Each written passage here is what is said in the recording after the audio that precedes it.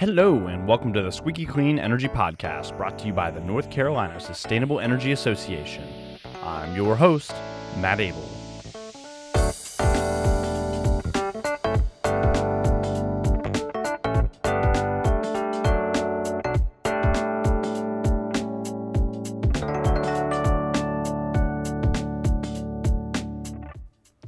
Hello, Squeaky Clean listeners. Welcome to the 42nd episode of the Squeaky Clean Energy Podcast, where we bring you the latest in North Carolina clean energy news, policy, and more every 2 weeks. Thanks for tuning back in to another episode of the podcast.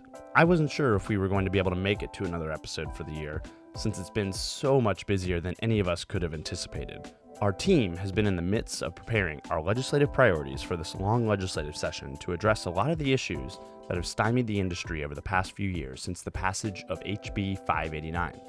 We are hoping this year will be a pivotal year to address opportunities around continued growth of the utility-scale solar industry, open the door for other technologies including offshore wind and energy storage, while also creating and fixing market mechanisms that allow for low and middle income participation in the clean energy economy. At the same time, the regulatory side of the House has been occupied with the challenging rollout of the 2021 solar rebates, where demand for the rebates far exceeded the supply, along with other issues like the ongoing rate cases and avoided cost. As many of you who are tuning in may be aware, February is Black History Month. Given this important period of time, NCSEA wanted to make sure we're elevating the profile of significant Black voices in the clean energy industry who have impacted the industry for the better. While a new Instagram series just skims the surface, it's a great place to start to recognize the importance of diversity in creating a clean energy economy that is holistic and representative in nature. To check out the new series, make sure to follow NCSEA on Instagram. And as a quick reminder, our partners over at NC Green Power recently opened applications for their 2021 Solar Plus Schools program. As part of the 2021 phase, NC Green Power will be providing grants for up to 15 schools across the state to install solar systems.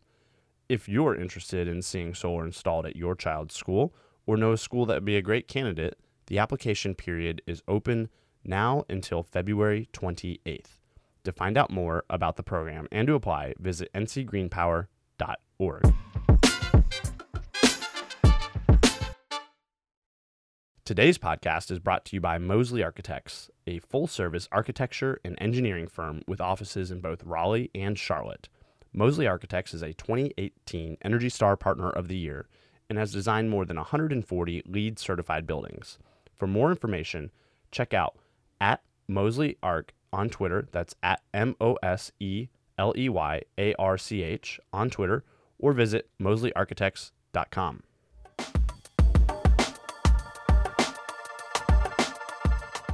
Okay, the time is here. We're off to the offshore races. We have an action-packed, content-rich episode of the Squeaky Clean Energy Podcast, one unlike what we've ever brought to you before. So, for many of our listeners, you're probably aware, North Carolina is a leader in solar energy. You've probably heard us mention it time and time again. Well, a piece of the clean energy puzzle that's often overlooked here in North Carolina, not because of a lack of opportunities or resource, but just from the lack of development up until this point, is wind. And specifically, in today's case, offshore wind. We're going to cover this topic up and down from all angles to give a good sense as to where North Carolina is in the offshore wind picture, what opportunities lie on the road ahead, and what structures are in place to support offshore wind as it becomes a more ever-present piece of the clean energy pie in North Carolina. So, to give you a preview of today's episode, we're talking to an offshore wind developer to give us a glimpse into where we're at, a wind turbine manufacturer to provide a picture of the wind supply chain in North Carolina and the country, and then we're looping in our friends at the Department of Commerce to talk about state government's role in supporting the development of this burgeoning industry. All right, we've got lots to cover, so let's jump right into it. Clean energy.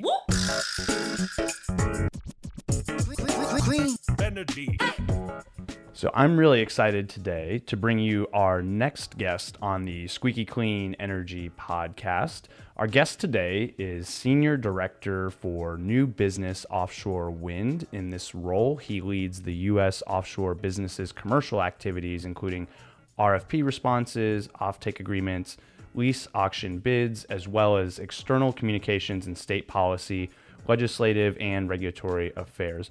Our guest served as interim vice president for offshore wind from July through October 2020. He is an energy and environmental professional with over 20 years of experience in senior management positions with Avangrid Renewables and the Pennsylvania Department of Environmental Protection. Our guest joined Avangrid in 2007 as Director of Policy and Regulatory Affairs. In concert with the Avangrid Renewables team, he has participated in the development of over 1,200 megawatts of wind energy in 7 states. Squeaky Clean listeners, welcome to the podcast, Eric Thuma of Avangrid Renewables. Eric, welcome to the podcast. Thank you very much for having me, Matt. It's a pleasure to be here.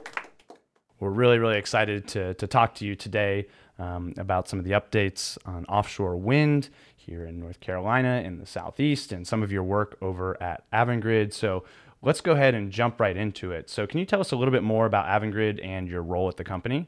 Sure. So Offshore Renewables is the third largest owner and operator of commercial scale wind farms in the United States. And we have been, since approximately 2006, one of the leading renewable energy companies in America. And we're now also involved in commercial scale solar projects. So we've expanded our portfolio to include both wind and solar. Now we're moving into the next frontier, which is offshore wind.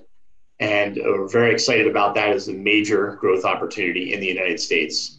As we know, many of the major load centers in the United States are along the coasts. And on the Atlantic coast, we have the very unique situation of the right kind of shallow water depths with very high wind speeds that present an opportunity to really cost effectively build the offshore wind resource. Avangrid Renewables is partners or the 100% leaseholder of 3 offshore wind leases. And we can talk a little bit more about what that means if you like. But in Massachusetts, we are a 50-50 partner with Copenhagen Infrastructure Partners in a joint venture that's called Vineyard Wind. And we have, as I mentioned, 2 Bureau of Ocean Energy Management leases there.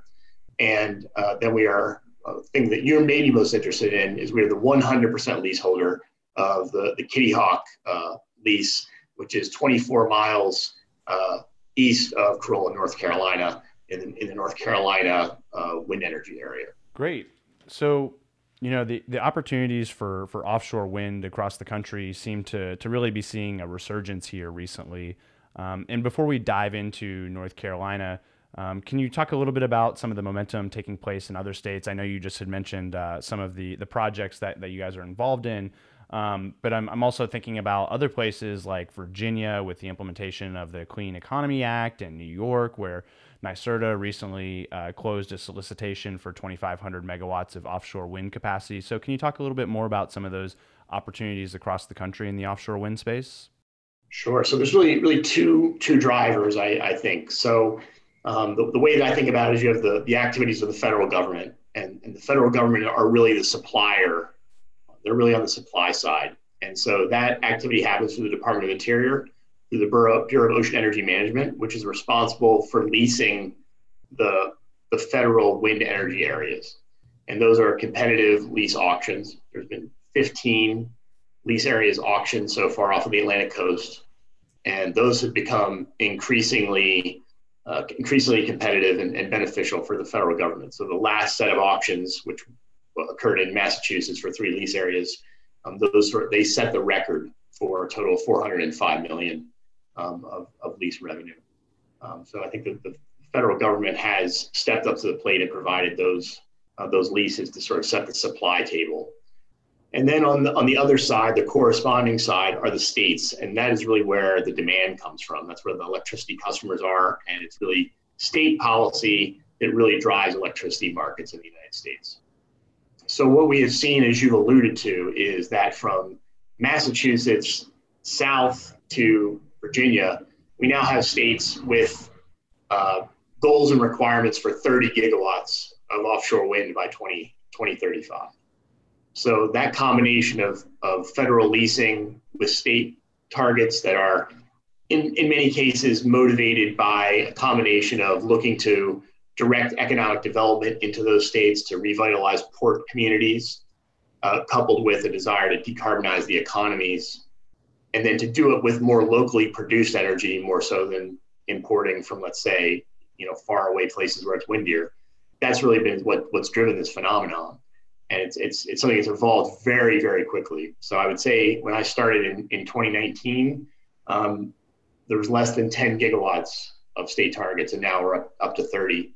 And just to close on this, the last one that you noted was the Virginia Clean Economy Act, which was passed by the Virginia legislature and signed by the governor just this year, which establishes 5.2 gigawatts of offshore wind as being in the public interest. So tremendous opportunities along the coast that we think are just going to continue to grow and expand over time. Great. Yeah. So Avangrid is not new here to North Carolina. As many of our listeners may recall, the state saw its first commercial wind farm come into operation back in 2016 over in the eastern part of the state, otherwise known as Amazon Wind Farm East, which features 104 turbines developed by Avangrid. So why is North Carolina an attractive state for a company like yours? Well, I had the privilege to work on that wind farm, so thanks for mentioning it. And we were very privileged and proud to be in northeastern North Carolina, the first wind farm that we would consider to be in the southern United States. So speaking on that wind farm particularly, first of all, you always need to have a good site. So we had a windy site. It was proximate to transmission, in which we had sort of the right land use. Basically an open agricultural area where we were going to be a complementary use to that area. So that was critical. Being part of the PJM interconnection in that part of the state, also that gave us a market entree to be able to reach into other markets. So that was an imperative part of that structure. And then I would also say we had a lot of support from the governor's office at that time, and then also following up with Governor Cooper when he came in later. So a lot of support from both Republican and Democratic administrations that were essential to us getting that wind farm built and operating, and now delivering economic and tax benefits to Port Clemens and Pasquotank counties. Great, and your work here is not done in the state, and a big reason why we were excited to have you on the podcast was to talk about Avangrid's prospects for offshore projects in the state as well. So can you tell us, and I know you mentioned earlier the Kitty Hawk project, so can you tell us a little bit more about some of these potential offshore projects here in the state of North Carolina that Avangrid is involved in? Right. So our Kitty Hawk lease area has the potential for up to 2,500 megawatts, and that's an equivalent of powering 700,000 homes. So where we are right now is we are working on permitting the first phase of that project, which would be around 800 megawatts. And so we are doing all the survey work that is required for us to be able to submit permits to the federal agencies, and then also work with the state and local permitting, because there's permitting at all three levels. So that survey work, which is done through vessels and going out into the ocean and taking samples of the ocean bottom, monitoring different parts of the ocean floor and how that looks in terms of vessels and unexploded ordnances, and how the ocean bottom sediments move and so forth. And then also, very importantly, looking at the natural wildlife, both avian species and also marine mammals, and understanding their characteristics. So we're able to accommodate and be complementary to all of those different ecological uses of the ocean as we go forward. So along with the survey work and the early stage planning of the first phase of the project, we also have 3 interconnection applications in with PJM in the Virginia Beach area. And those are moving through the PJM process, and we've completed 2 of the 3 stages of that approval process. So from a permitting and interconnection phase of the project, we feel very good about moving the project forward, and that is all proceeding in a timely manner. One of the challenges the project has, that all renewable energy projects have, is we have to identify customers. So that's sort of the next focus that we have over the next year or so, is really identifying customer opportunities to deliver power. And that's kind of the third piece of the development triangle, if you will: permitting, interconnection, customer. So moving forward well on the first two and trying to focus on the third one is really where the project is right now. And, my next question, I think, maybe ties in a little bit to one of the questions that we talked about earlier, and starting to see more and more momentum pick up in the offshore wind space. But I'm curious, from your perspective, what obstacles or barriers you are currently seeing for development of offshore wind projects here in the state of North Carolina or along the Atlantic seaboard? Well, I really sound like a broken record, but it really is a customer. Really identifying the customers. We've got to get the customers comfortable with a new technology that they haven't maybe been part of yet. So that's the first piece. And then we have to work within the regulated market structures to also get the regulators comfortable. So that is really our main challenge now is working through establishing a customer interest in the project, and then ultimately we'll have to take a new technology through the regulatory process in whatever state we interconnect into. I think there's some broader challenges in the Atlantic seaboard of the United States that we need to work on. I think first of all is supply chain. So we want to get more top level suppliers into the United States. And what that really, I think, requires is to start seeing successes of the early stage projects, that they're coming online. And that this market is here to stay, and that's going to be a growing market. I think the initial signals that we have 30 gigawatts of demand have started piquing people's interest, and they know there's going to be a lot of opportunity. And I think once we get the first couple of projects permitted and then moving towards construction, I think that's going to be the key aspect of this to really bring the supply chain more to the fore. But what has been happening is states are using the power procurement process to get economic development and ports commitments. So it's going to start happening over time as each one of these projects comes along. There's going to be more and more supply chain commitments that will be realized, and more port commitments that will be realized. And I think that's going to really create a virtuous circle. Later on, because as we get more supply chain, more local suppliers, that reduces our risk, who will provide some and on how the it also will decrease our costs over time as we're locally sourcing more. To hear more, and then all the goodwill of having that sort of supply chain established, I think it really creates an opportunity for us to really grow the industry over time. We just need to get the first few projects going. And since you mentioned supply chain, right, we've seen overwhelming support for offshore wind here in the state of North Carolina through the governor's office, which has really trickled down through some of the state agencies, and support from the Economic Development Partnership of North Carolina and the Department of Commerce. And side note, as Eric mentioned, a key area of focus within North Carolina and beyond is going to be the supply chain for the offshore wind industry. Later on in this story, you'll have a chance to hear from John Harden at the Department of Commerce, who will provide some updates on how the state is approaching the topic of supply chain. So stay tuned to hear more. All right, jumping back into the interview.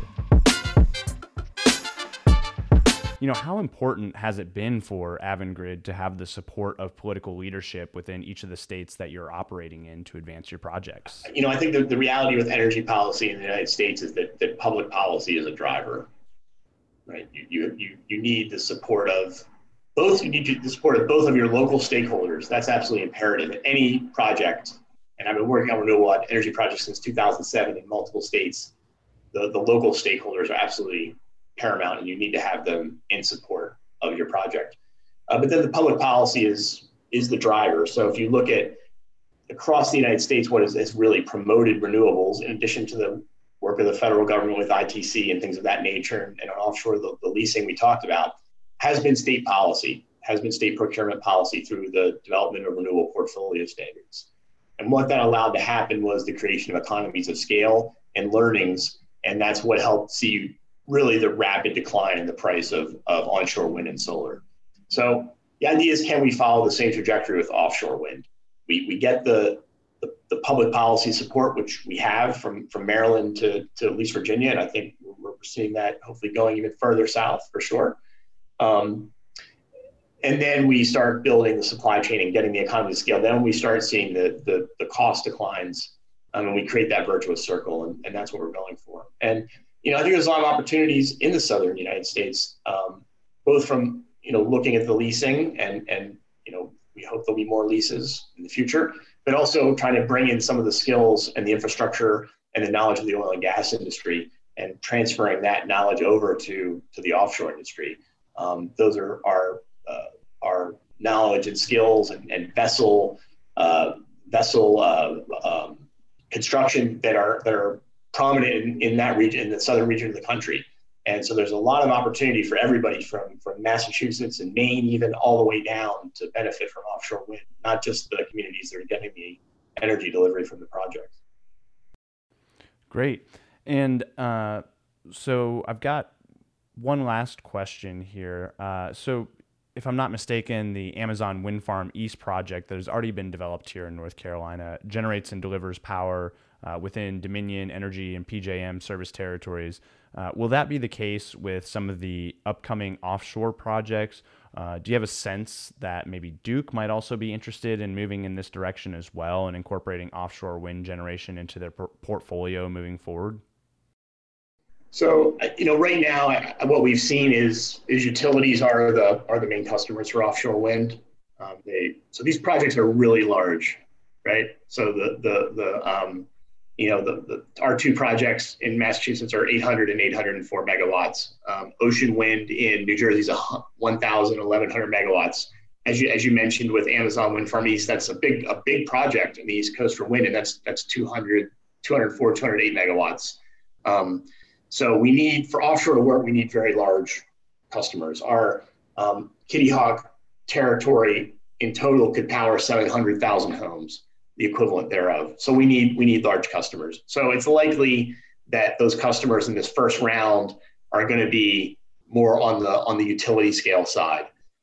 That said, as we create that virtuous circle of supply chain and price declines that I'm talking about, I think that's where we get the third party type customers, the Amazons, the Googles, the Microsofts, the big data center customers, other aggregation of third parties more interested in this technology. But that's probably not necessarily the first stage. And that's exactly what happened on wind and solar onshore. The first customers were really utility customers. As we got experience and learnings and ability to drive down costs, that's when we got the commercial customers interested. So I think over time that will be the trajectory, and that's what's going to allow us to kind of maximize the supply potential of the Atlantic coast, is a multitude of different types of customers. Well, I know I, for one, Eric, really enjoyed the conversation today and hearing about just the incredible momentum behind offshore wind. And as excited as I was to see turbines on the ground here onshore in North Carolina, I'm even more excited about the prospect of seeing turbines in the water off the shore of the state of North Carolina. And I know Avangrid's going to be leading in that conversation and leading in the development of making that happen. So I'm excited to stay in touch and would love to have you back on the podcast in the future as we get closer to getting those turbines in the ground. So thanks for joining us today on the Squeaky Clean Energy Podcast. Well, thanks, Matt. It was great to be here. I really enjoyed speaking with you, and I'd love to come back and give you an update in the future as we move the project forward. So a quick recap from Eric. The development pipeline for the offshore wind industry is strong in North Carolina and the Southeast. As he mentioned, Avangrid has already won the lease from the Bureau of Ocean Energy Management for an area not far off the coast of Kitty Hawk, and plans are already in motion to start putting turbines in the water and generating electricity. We've got just a few more hurdles we have to jump through to get there, but we're well on our way. One item that Eric highlighted in our conversation was the importance of the supply chain for offshore wind in the U.S. and North Carolina specifically. Well, it just so happens that we were lucky enough to be joined by a representative of an offshore wind turbine manufacturer to talk specifically about the topic of supply chain and the prospects for manufacturing turbines here stateside and the Southeast. So let's jump right into that conversation to hear a little bit more on the topic. Clean energy. Clean Energy. And our next guest on the Squeaky Clean Energy Podcast leads government and institutional relations for Siemens Gamesa Renewable Energy in North America, covering federal and state policy and regulatory issues for nearly 15 years. Our guest has worked with almost every type of renewable energy from several angles: development, construction, risk management, project management, manufacturing, sales, and policy. As head of government affairs, our guest manages strategic planning for government and institutional relationships, maintaining a close dialogue with the business development function for both the onshore and offshore business units, while also taking a hands-on role with state policy issues and new market entry planning. Friends of the pod, welcome Abby Watson, Head of Government Affairs from Siemens Gamesa, to the Squeaky Clean Energy Podcast. Abby, welcome to the pod. Thank you so much for having me. I'm really excited. Great. Well, we're really excited to have you here. So let's jump right into it. So can you tell us a little bit more about Siemens Gamesa and your role at the company? Sure. Yeah, happy to. So I'm sure a lot of your listeners are familiar with Siemens. It's a pretty well-recognized brand. Siemens Gamesa is a leading wind turbine manufacturer and service provider. We're a multinational company with a presence in over 90 countries, and we are a strong market leader in the offshore wind space. And Siemens Gamesa is actually publicly traded on the Iberian Stock Exchange under its own stock ticker. So we are an independent company that is separate from Siemens. We were created through a merger a little over 3 years ago, where Siemens Wind Power was spun off from the big Siemens, and then Siemens Wind Power merged with Gamesa, and we are now Siemens Gamesa. And so I came from the Gamesa side of the merger several years ago, and it's been quite a journey. We have a good presence here in the US. We've got domestic manufacturing facilities located in Kansas and Iowa that serve our onshore wind market. And we've been really involved in a very hands-on way in helping to build the policy and regulatory frameworks that are needed to support the offshore wind industry. You know, as you're probably well aware, there seems to be, such a strong resurgence right now in interest in the offshore wind industry here in the U.S. So just from a nationwide perspective, what do you see as the opportunity for growth within the offshore sector over the coming years? Offshore wind is probably the most exciting growth opportunity, within, I would say, the renewable space in general. And I could be a little biased, but the prospects that we're seeing globally in terms of both new markets and existing markets that just continue to make really huge commitments to offshore wind are sustaining a pretty incredible increase in expected installations over the coming decade. We see a huge growth in markets in Europe, in the UK, new markets emerging in Asia. So there's really, a lot happening globally. And that, of course, is a big factor for how we allocate resources as a company. So, there's a lot of competition out there for investment within our organization. So part of my job is to work with our team here in the US to build the best business case that we can for investment in the US market. And thinking about that same question for North Carolina, what do you see as the potential growth within the offshore industry here in the state of North Carolina? Well, North Carolina has some really great assets that I think are going to be a benefit as you all are looking to expand on your offshore wind ambitions. There's definitely some really strong port and maritime resources in North Carolina. The Port of Wilmington in particular, I know, has been working quite closely on this issue and looking at what they need to do to prepare and attract the industry. There is, of course, also a lease area that exists off the coast of North Carolina, the Kitty Hawk lease area, which would support about 2,600 megawatts of offshore wind. So it's a pretty large lease area. There's a little competition for that lease area. I think the Commonwealth of Virginia might have some designs on the Kitty Hawk lease area. So, putting a little bit of pressure on North Carolina to, formalize some of its offshore wind ambitions a little bit more. I would say that there's also already an existing onshore wind presence in North Carolina, particularly near the coast. So the Amazon wind farm is, something that could potentially provide, workforce synergies and things like that. So there is some presence there already.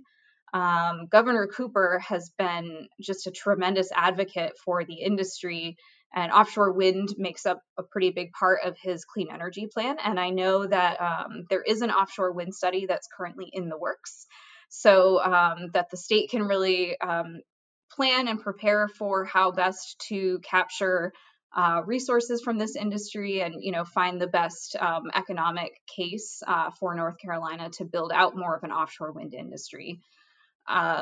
Also very excited about the MOU that was just recently announced between North Carolina, Virginia, and Maryland. So that tri-state partnership is super exciting, especially for supply chain companies like ours, where we are definitely looking to see more collaboration and coordination between different states on, how they plan and implement their offshore wind markets. But I'd say the number one thing that the industry really needs to see from North Carolina in order to start making big plans and big investments there would be some action from the legislature. It's important to establish, a real clear and stable market in order to attract some of that investment. So that's definitely a piece that we're looking closely at.